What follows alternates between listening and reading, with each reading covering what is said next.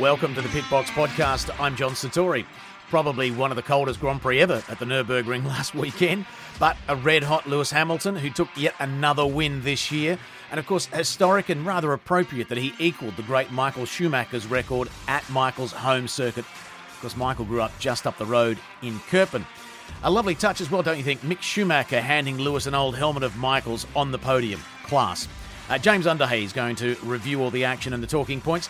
Also, chatting with someone who's probably got one of the best jobs going around, particularly if you're a McLaren fan. He tours people around the incredible McLaren technology centre, knows the place like the back of his hand, gets to spend plenty of time milling around the iconic cars on the boulevard as well as talking to the greats who've driven them. He gets to meet a few famous people too. We're going to have a chat with him. His name is Chris Lawton, coming up on the Pitbox Podcast.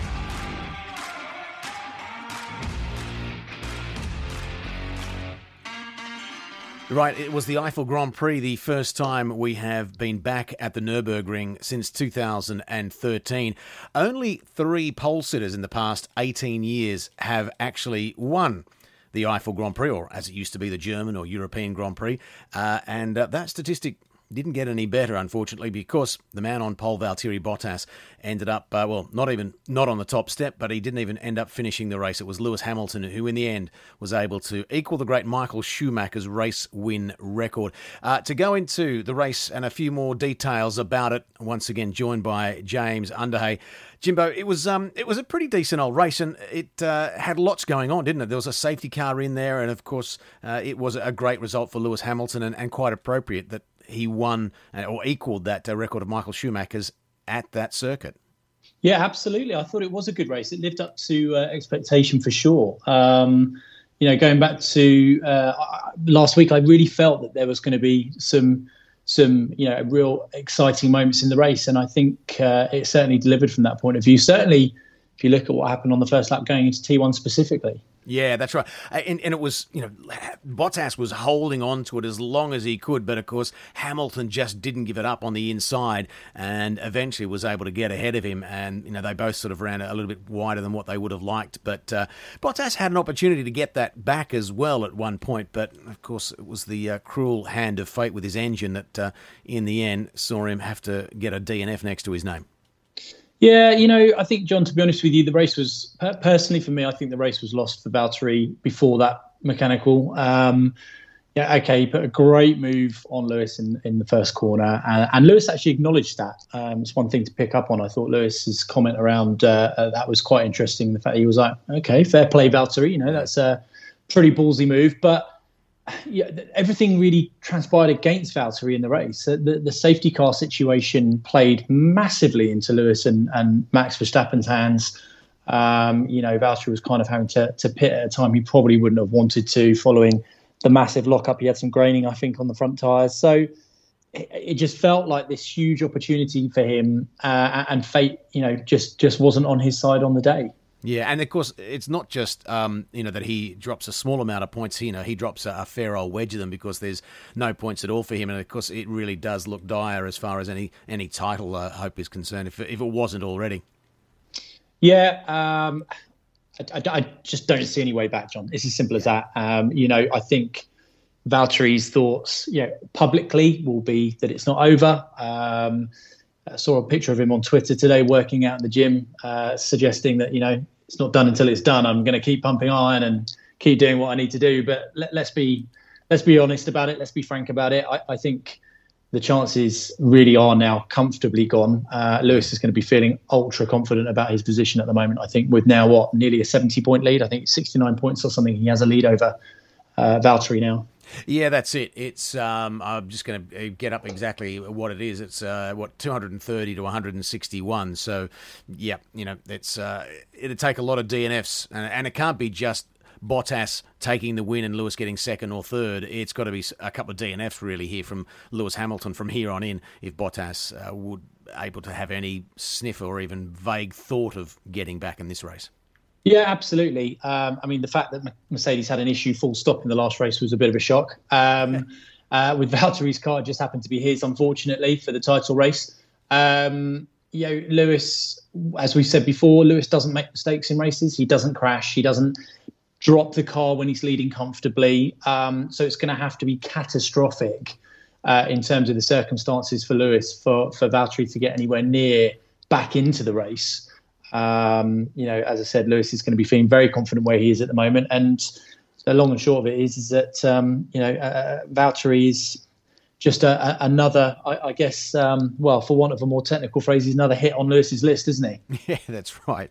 The other guy, you're talking about the timing of the safety car, the other guy who really benefited was Daniel Ricciardo, because he was on used mediums. He'd come in quite early to get off those soft compounds initially and went on to the mediums. And if that safety car hadn't come out, I think Perez and even Carlos Sainz were a real chance to get ahead of him. So actually, Ricciardo lucked in a bit with that the timing of that safety car as well. Yeah, massively. And, I can't stress how I think enough really how important it was really for Danny to get that podium as well, because he's been there or thereabouts the last few races. He's put some brilliant performances in. We all know how good he is. I'm sure you're a big fan, hailing from his part of the world, and I am too. Danny's got a lot of big fans out there for good reason. Great performance. Took advantage of the opportunity when he could, and even with the pressure he had in that kind of sprint after the final safety car at the back end of the race there, where he was getting put under pressure from Checo. He did the business, and I, for one, am very happy for him for sure, because Renault have been knocking on the door for a little while now. I think that development that they've put into that car is starting to really show now, and it was great to see Danny up on the podium again. It was funny because at the time I did say on our little Slipstream show that I didn't see the shoey, and I thought, hold on, did he not do it for some reason? But it ended up being he'd just forgotten to do it. But he did, I think, do one privately and stick it on Instagram later on. But Checo Perez, he had another good race, considering that, again, he's been under a fair amount of pressure. He ended up fourth. Carlos Sainz was fifth. What were the other standouts as far as you were concerned? Well, there's one really obvious one, I think, and that is Nico Hülkenberg. He's been a subject of conversation, obviously, for some weeks now because of what's been going on with Racing Point. Obviously, first with Checo getting a positive test and having to sit out Silverstone. And then Lance, we won't go into the detail around Lance's physical problems this weekend, despite his team openly discussing it. He obviously wasn't in a great place. Now, the whole situation, he started from 20th on the grid. He was the highest climber in the race. Yeah. And I think it was three places off the start line, by the way, just to interject for a second. Just an absolute rocket of a start. And then, the highest climber throughout the field on the day.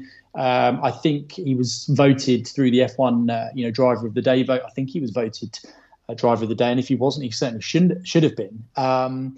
He's got to be feeling fairly confident now about next year, because there's been a lot of chat about where he could potentially fit in, whether he'd want to take a drive at the back of the grid. But it's transpired that Red Bull were considering having a conversation with him, whether they had or not already, about getting in the car should Alex Albon not be able to race this weekend because of a false, I think there was a false negative, something happened with a test, or false positive, should I say, sorry.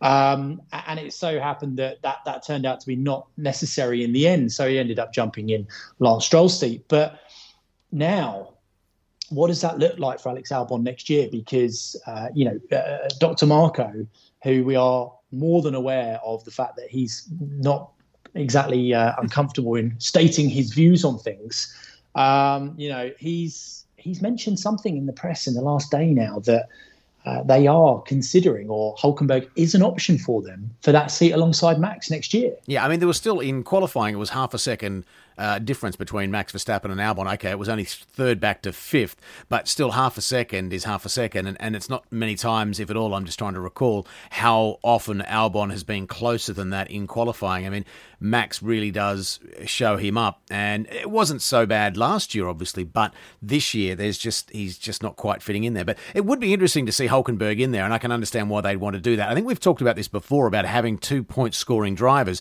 and when and if they're in a position to challenge Mercedes in the Constructors' Championship, that's where they're going to need that second driver to be consistently getting points. And at the moment, Alexander Albon's not doing that.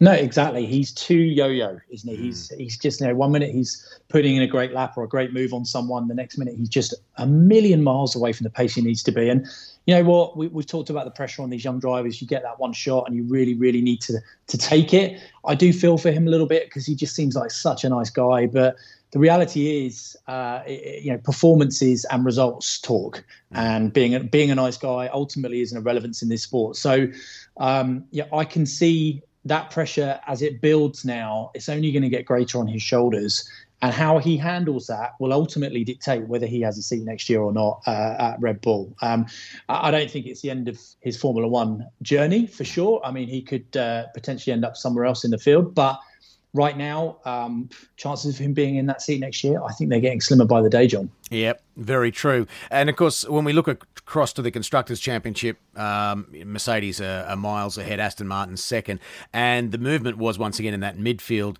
between Racing Point and McLaren. Now 4 points ahead in third of Racing Point. McLaren back down to fourth with 116, and just 2 points shy are Renault on 114. Now we talk about two drivers scoring points. Renault will be ruining the fact that Esteban Ocon had a real good position, a real good opportunity and position off the line, and unfortunately wasn't able to make that count either. Yeah, absolutely. It would have been an incredible result for them if he could have got some points, for sure. And it's really heating up in that midfield battle now, as you say, that it's so tightly packed now in terms of the points.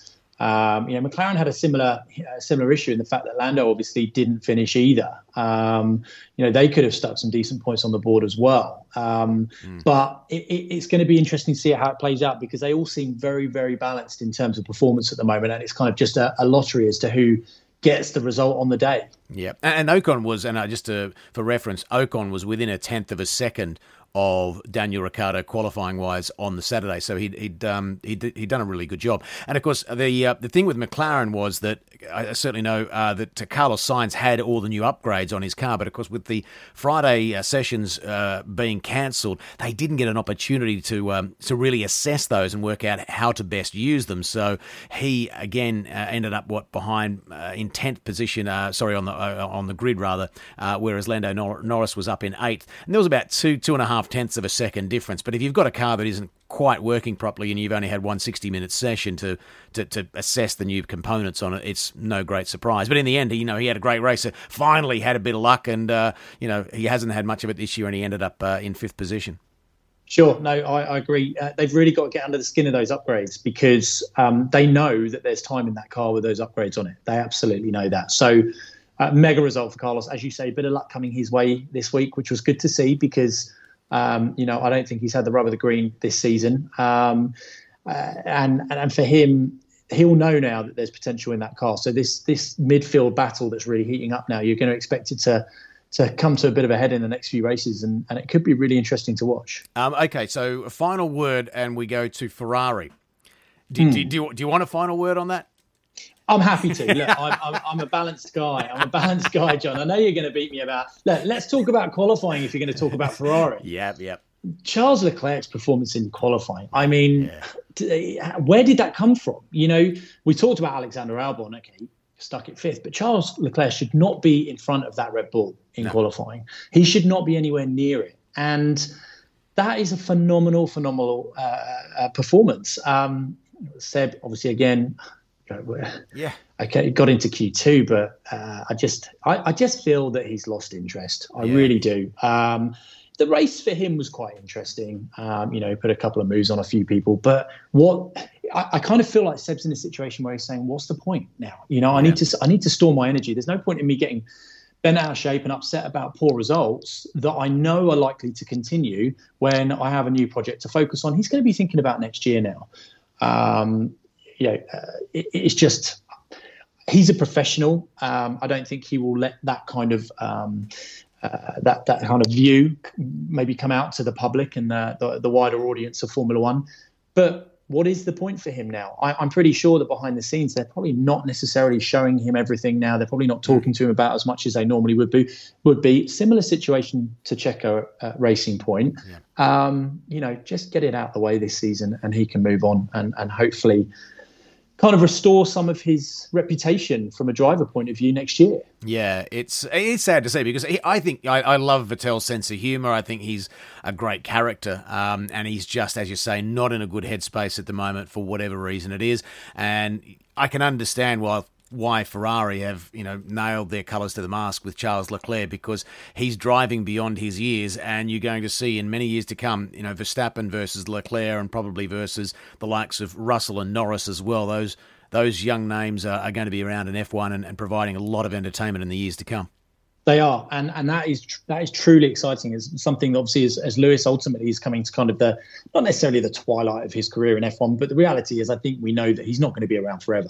And to have that kind of level of talent in the sport right now, already performing comfortably beyond their years, it totally justifies Ferrari's decision to give Charles a big deal and a long deal, and these performances he's putting in, ultimately, it can't all be down to just Seb being in a bad mood and Charles getting all the right parts, etc. The point being is that Charles has it. He has the ability to go on and become a world champion, and that with Max and Lando and George and all of these guys, obviously, that have that potential, really, really spices things up for the years to come.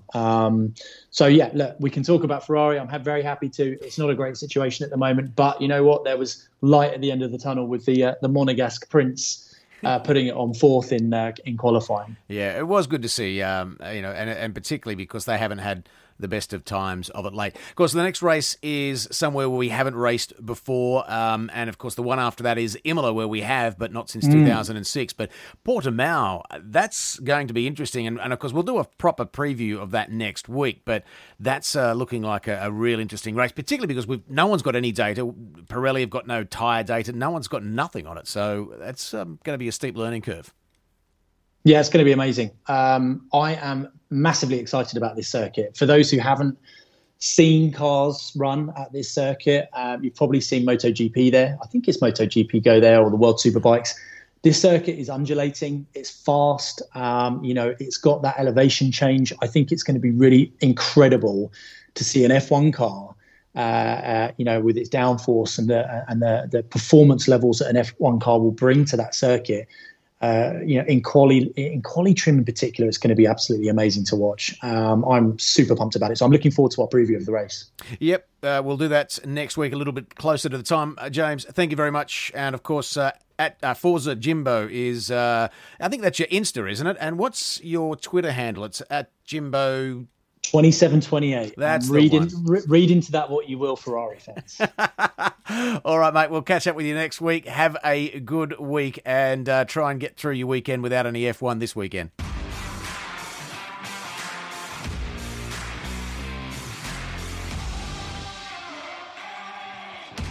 Right now, we're going to have a chat with a person who's probably got one of the best jobs, particularly if you're a McLaren fan, in Formula One. He tours people around the McLaren Technology Centre. You may have seen him on Twitter. You've probably seen him interviewing a few people here and there as well. His name is Chris Lawton. Chris, mate, great to have you on. Do you agree? One of the best jobs going around? John boy, do you know why? Perhaps, yeah, but only when I'm working with you, my man. How are you doing? Very well, very well. Now, yeah, of course, Chris and I have been working together for actually, 2013? First time? So yes. 7 years. We knew each other beforehand, but we've shared many a paddock club, many a racetrack together, haven't we, mate? We have indeed. Your job. Okay, Paddock Club, we'll get onto that in a second, because you get to, interview, obviously, McLaren drivers and some big names as far as current Formula One drivers are concerned. But also, when you do your tours around the MTC, the McLaren Technology Centre, that must be a buzz. Just give us a little bit of an idea of what it is you do there. John, we've got to go back to late 2006, right? So I trained as an actor. I did a BA in acting in Guildford, and I got a call one day as a jobbing actor. So you're in work, you're out of work. I got a call one day from a drama school, and it was like the student coordinator, a lady called Julie Hawksfield, and she said, "Chris, I've got this gig, and you might be interested. I know you like cars, and you you like wearing a suit, so you want to go and check these guys out. These guys at McLaren, and when she said McLaren, my initial thought was first off the McLaren F1 road car, and at that point, kind of in the mainstream automotive market was, or as in it was becoming very famous, was the Mercedes-Benz SLR McLaren, and I was a car guy, still am a car guy. But I was like, yeah, this sounds great. What's the gig, Jilly? She said, well, they're looking for actors to come in, learn a script, and basically do tours. She said, it's like James Bond's lair.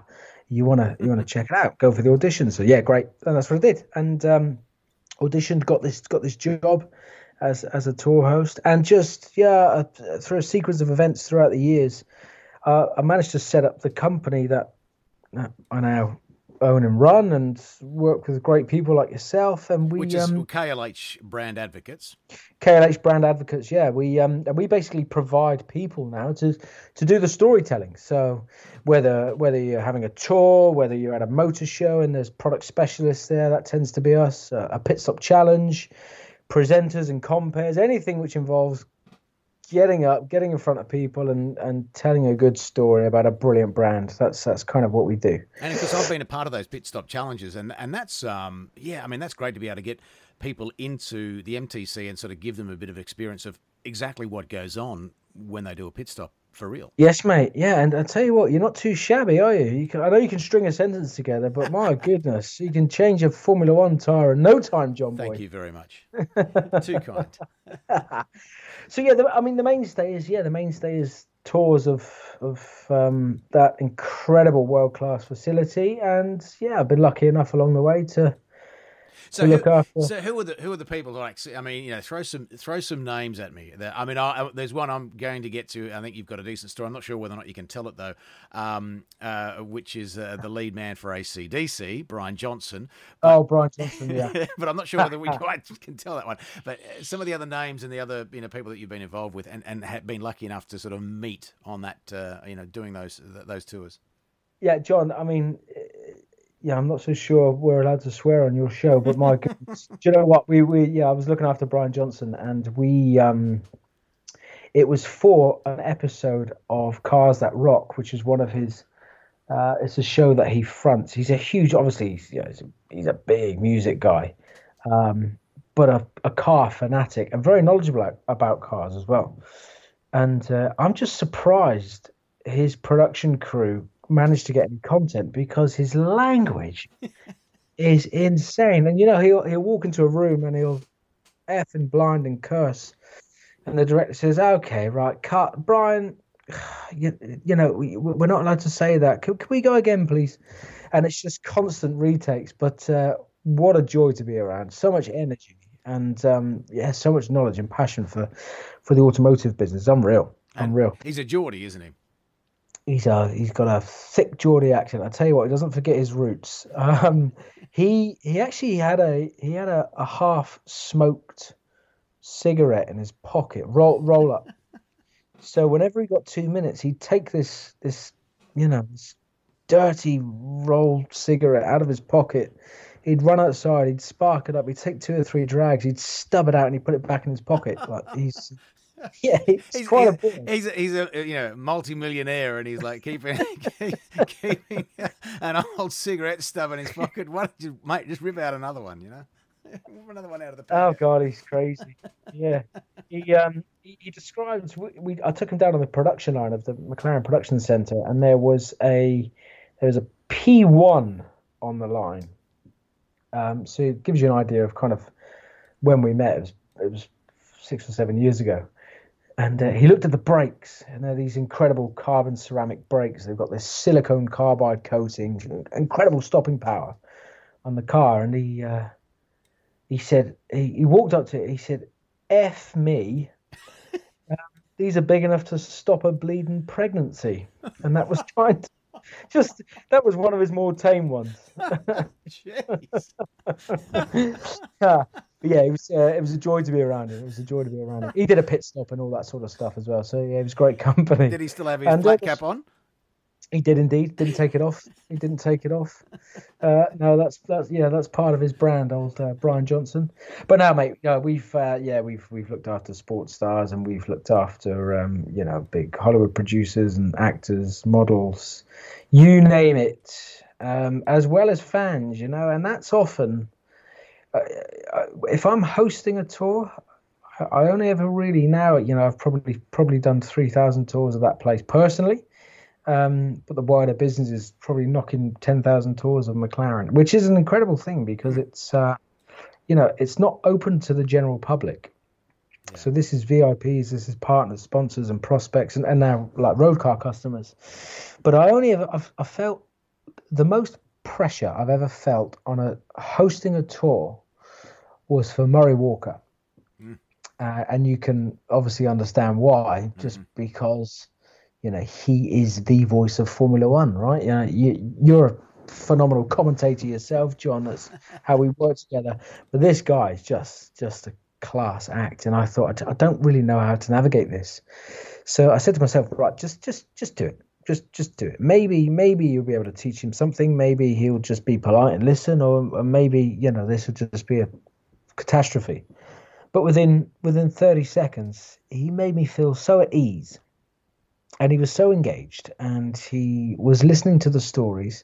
And if he didn't know, he would simply say, "I never knew that." Oh, wow. Or if he did know, he would just contribute. And we were talking about Peter Revson, and we were talking about Chris Amon, and we were talking about, well, arguably, I would say probably my favourite Formula One driver to be around and to do the sort of work that we do is Emerson Fittipaldi.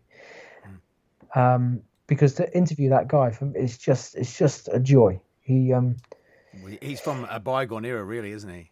He is, and it's like Murray Walker. They've got this incredible knack for recall. You speak to Emerson about something that happened and he'll talk you through the British Grand Prix 1974, and he'll say, lap 23, I was coming out of Copse, and Clay's up front, and he's getting a bit punchy, and he can just kind of reel off almost lap by lap what was happening, and his battles with Clay Regazzoni and what corners he was in, and he remembers how the car felt, and it's just you could just sit there and let them talk and just listen. Yeah, and of course the most recent one I know was last weekend. Was the Eiffel Grand Prix was Mika Hakkinen. Because you've got a pretty good rapport with Mika as well. He's just what I love about Mika is the sense of mischief. Now, I don't know whether that comes with no longer being in the sport, or whether he already had it, but he's just. First and foremost, he's an utter professional. If he's ever there in an ambassadorial capacity, or if he's got any particular messaging that he has to deliver, he makes sure he's got his homework done. Who's in the room tonight? What do I need to say? How do I need? He just kind of has those boxes covered. But I'll tell you a story, and I can't give you too much detail, John. But it's one of my best and most absurd Formula One stories. I was hosting in a suite in the Middle East, so that's as far as I'm going in terms of detail. And it was a dry suite, so no alcohol, which of course, obviously, we're working, so we don't drink anyway. Mika was, of course not. Yeah, of course, yeah. Well, till that 5 o'clock alarm chimes, and then we're in like Flint, John boy. We what? And Mika comes up to me on the Friday. So we've done our on-stage interview, and he was great, very charming. The audience loved him.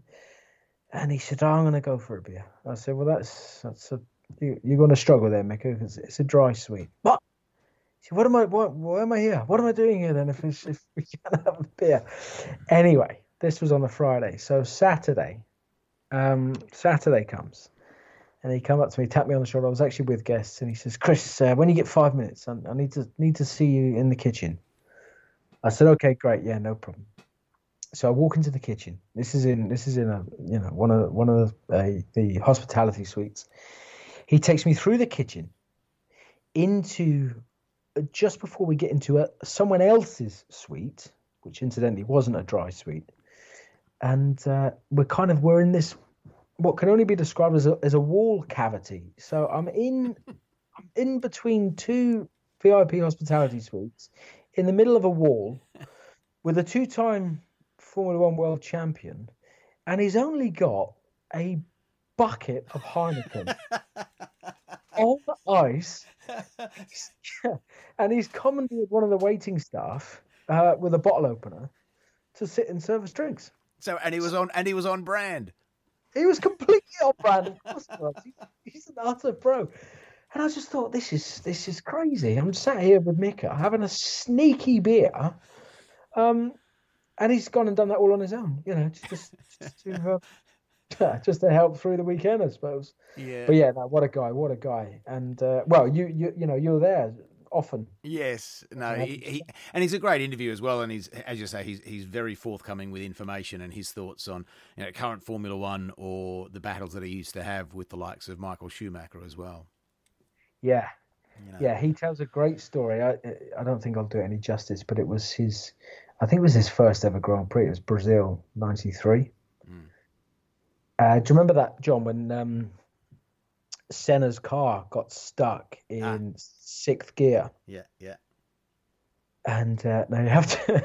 So Mika's been lapped twice by Senna. Yeah. Okay. Now all of a sudden Senna's car is stuck in sixth gear. So Mika now, throughout the duration of the race, he's like, I don't think I'm cut out for this. These guys are just incredible. And Ayrton Senna, we know he's amazing, but this is just, I've been lapped twice. And anyway, Mika starts gaining on Senna, but he didn't know. Obviously, he's a very young Formula One driver. He didn't know that Senna's basically racing in one gear. And he starts gaining on him, and he's saying to himself in the cockpit, "Yes, Mika, yes, you finally got it. You finally got it. You know how to do this Formula One stuff." And it wasn't. It was just the fact that he was caught in sixth gear. Anyway, but it's amazing what gives you hope and encouragement, isn't it? Even if it's a little bit misguided at the time. Yeah. Anyway, it was good. He looks back on that fondly. And of course, modern Formula One drivers, the likes of Jenson Button, and Fernando Alonso, Lando currently at the moment, Carlos. Of course, we haven't done that this year because of what's happened with COVID. I remember when Fernando was first announced coming over to McLaren, we were filled with a little bit of dread about it because we'd heard his interviews with Ferrari in the previous years and thinking, oh boy, this is going to be tough because we like to do a nice sort of informative and fun and engaging interview, and we'd never really heard that in Next Door. And I thought we both were like, this is going to be tough, but actually he's probably been one of the best, if not the best, hasn't he? I think from an audience point of view, John, he's if you get it right with him, he's possibly the most engaging. I would say he's the most engaging driver I've ever interviewed. But you're right. Horror stories that we heard, and I first started working in Formula One in 2007. He was a McLaren driver then. He was back-to-back world champion, and we all know how 2007 went. He can be tricky. He can be spiky. But one thing about Fernando is you can win him round. You can win, but it's genuine. And I remember, the period, the more recent, 15, 16 Honda era. He's at Monza and he's just qualified. 15th, 16th. He's just got out of the car and in 20 minutes he's got to be upstairs in the Paddock Club, stood on stage in front of 150 guests. He probably, it's probably the last thing he wants to do, but he always rocked up. Yep. And as a former two-time world champion, that's a difficult thing as well, because you're sitting there thinking, I should be in something better than this, and I should be getting better results than this, and I've now got to go and sort of front up in that capacity upstairs. Yeah. I remember that particular occasion, actually. It was Monza, and I said to him, do you know what, we're not even going to talk about Formula One. And he said, good. Yeah, I do remember that, actually. Do you remember? We started talking about football, didn't we? Because he's a big Real Madrid fan. Yeah. And we started talking about football, and you'd managed to record. Oh, yeah, we'd got footage of him at the Monaco football match that they play. He scored a banging free kick from the edge of the box, didn't he? That was it. Yeah, we put that on. His face lit up when he saw that, didn't he? Yeah, and that was it. You know, he was in the room, wasn't he? And he was just brilliant then. So, yeah, there are some drivers who just will not budge. But he was. I always found he was just one. He was a complete pro. I mean, others, you might have people listen to this who say, nah, that's not my experience of him whatsoever. But I can genuinely say, yeah, he was a class act. And what I always used to love to do with Fernando is just to get an onboard lap of him and have him commentate, because we all know how talented these guys are. It's not just about driving the thing. It's about all of the extra additional information that's going on that they can tell. So, you know, he would tell you going through a sequence of corners. One that springs to mind is the Circuit of the Americas. You know, that incredible Sector 1, and he's talking about the left hand, the out of turn 1, the right left right hander, and he's telling you obviously what gear change, what the amount of G forces he's pulling, the lateral G forces, but then he's telling you individual tire temperatures through the sequence of corners, and just, you know, how he's then got to adjust his driving style to make sure that they're not too hot, not too cold coming in for the middle sector. But yeah, just phenomenal. And the other one I remember is, it must have been, it was after Brazil, and when he got out of the car, he got stranded on the outside of the circuit, and he had done, he'd gone up to the cameraman with the remote control camera. And I remember he'd been playing with that, and I think we got the footage of that. And then at the Abu Dhabi Grand Prix, I think was the next one, we got him upstairs. And again, you know, there wasn't much to talk about, was there? And we're like, let's forget about what's going on the circuit. And so we actually gave him the remote control for our little pit camera that we've got downstairs, and we told him to go and find Mark Norris, who was our little reporter down there. So I don't mean little in that way, but anyway, although he is.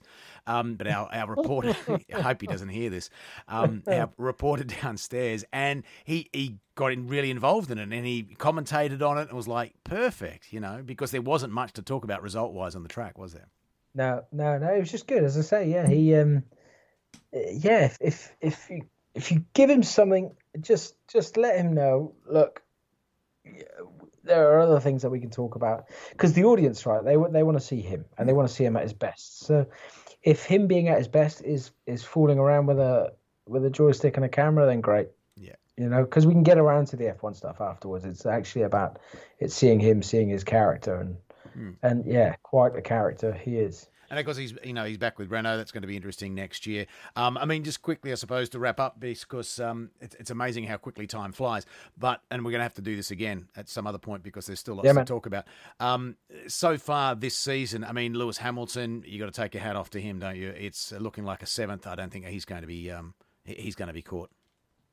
No, not at all. And the thing is, you know, there's a couple of things on that. Yeah, I think you said earlier on in the year, John, we were working together. You said, look, we're running out of superlatives for this guy. He's just, you know, he does get an awful lot of flack. But fundamentally, what we have here is one of the, if not the all-time greatest Formula One drivers. He's blisteringly quick. Everybody knows that. And over a single lap, he's just sensational. But I think what a lot of people forget is this guy, he doesn't make mistakes. His racecraft is insane. Yes, he is in the best car. And yes, he is one of the finest racing drivers ever. So he does tend to stick it on pole and disappear. So arguably, he's not really being challenged. But we've seen him out of position. Where was it this year? Monza, I think. This year, where he suffered a penalty. He was issued a penalty. Was he issued a penalty? I can't remember, John. Yeah, he was. He had to drop back. Yeah. Yeah, there was a stop-go, I think, 10 seconds. And yeah, that's right. He dived into the pit lane, didn't he? Yeah, when he shouldn't have wanted it shut. Yeah, that was it. Yeah. Who else did it? Giovinazzi? Someone else. Giovinazzi. Yeah, yes. Or Kimi. One of the. Yeah. Anyway, they were drivers out of position, but then you see, and I love Love. I don't believe in the reverse grid nonsense, but love it when you've got a fast driver out of position. And an angry Lewis Hamilton is, again, as fast as they've ever been. And yet, 7 world champions, I think, this year. Obviously, he's just equaled Michael Schumacher's record of 91 victories. There's plenty more in the bag. He's still got a bit of time on his side. He's still, he can get another 3 or 4 by the end of the year. So it's just, we're in a good period, John. We're witnessing absolute greatness, and he does come in for a lot of flack, and some of it's understandable. But you know what? He's absolutely brilliant. He's doing the job, and that's the thing, is that you still got to drive the car. Yeah, but when he was at McLaren and we did some work with him, 2008 British Grand Prix in the wet. Yeah. Heikki Kovalainen actually was ahead of him, and he passed Heikki in the same car as though he was stood still, and he won the race by 62 seconds clear of second place. Just phenomenal. Phenomenal. No, absolutely. And that's the thing, is that, we've got another season, 2021, coming up. They're going to be in the same cars until 2022. You really can't see anything changing, and so he's probably got an 8th title coming next year as well. I would say so, unless I was just reading today, actually, Christian Horner talking about the Red Bull. They're pretty focused on next year. I don't really know what they can do, but there's a few little discrepancies in that car which they're very confident they can iron out and take it to this lot. So it'd be good to see. So, yeah. But I agree with you. I can't see under this regulation cycle. I can't see anyone really getting near Lewis. Certainly his teammate. No, that's right. I think he's got the mental edge over Bottas now, isn't he? But, mate, thank you very much. Of course, what you can, I mean, you're on Twitter, you're on Insta. I'll bang out those addresses in just a moment. But Chris, mate, thank you very much for your time. And we'll definitely have to do that, do this again and chat about more about the MTC and some of the people that you've interacted with, and no doubt you can dig out a few more stories. Anytime, John. We can also talk about our little competition that we've had going this season for podium finishes, top 3. Okay, all right. Shall we just tick this off while we're here? It's up to you, mate. I can leave it with you, or you. On another show, Chris and I have we have to predict who's going to be on the podium. And for each race, for each race, and more often than not, I think you're actually leading, aren't you? Because I was always trying to, and what I'm going to say here, I'm going to cover my butt, is that I'm always trying to pick someone a little bit different from Lewis Hamilton in the hope that it might be an upset. And John, Chris, no. So yeah. Anyway, legitimately, Chris is ahead of me. But the one thing that really kicked me in the guts last weekend, Chris, was most of the times that I will pick a podium, I would have always just for a joke gone, and I'll throw Daniel Ricciardo in as my roughie for 3rd. And last weekend, I forgot to do that, and guess who got 3rd? Danny Rick. I didn't choose him, though, but I still won. What you say I'm leading? I think it's 8-3, isn't it? Is it 8-3? Something like that. Good to hear from you, Chris. Mate, you had to get that in there. You had to get in there, didn't you? You just had to do that. Chris, mate, thank you very much for your time. We'll do it again another time. Yeah, so that's the Pitbox podcast for another week on Spotify, Apple Music, no matter where you get your podcasts. Subscribe, give us a like, stars, whatever it is you've got to do. Lortz's Twitter, it's at Lortz07 or at KLH Brand Ad on Twitter. And on Insta, it's Mr. Chris Lawton with a K as well. Great to have him on. Some funny stories there, and he's met some incredible people, and that's just scratching the surface as far as the people that he's had the absolute honour to meet. Of course, James Underhay will be back as well. We're going to preview what's going to happen in Portimao on the weekend of the 24th and 25th, the Portuguese Grand Prix. That's coming up on the next episode of the Pitbox podcast. Catch you then.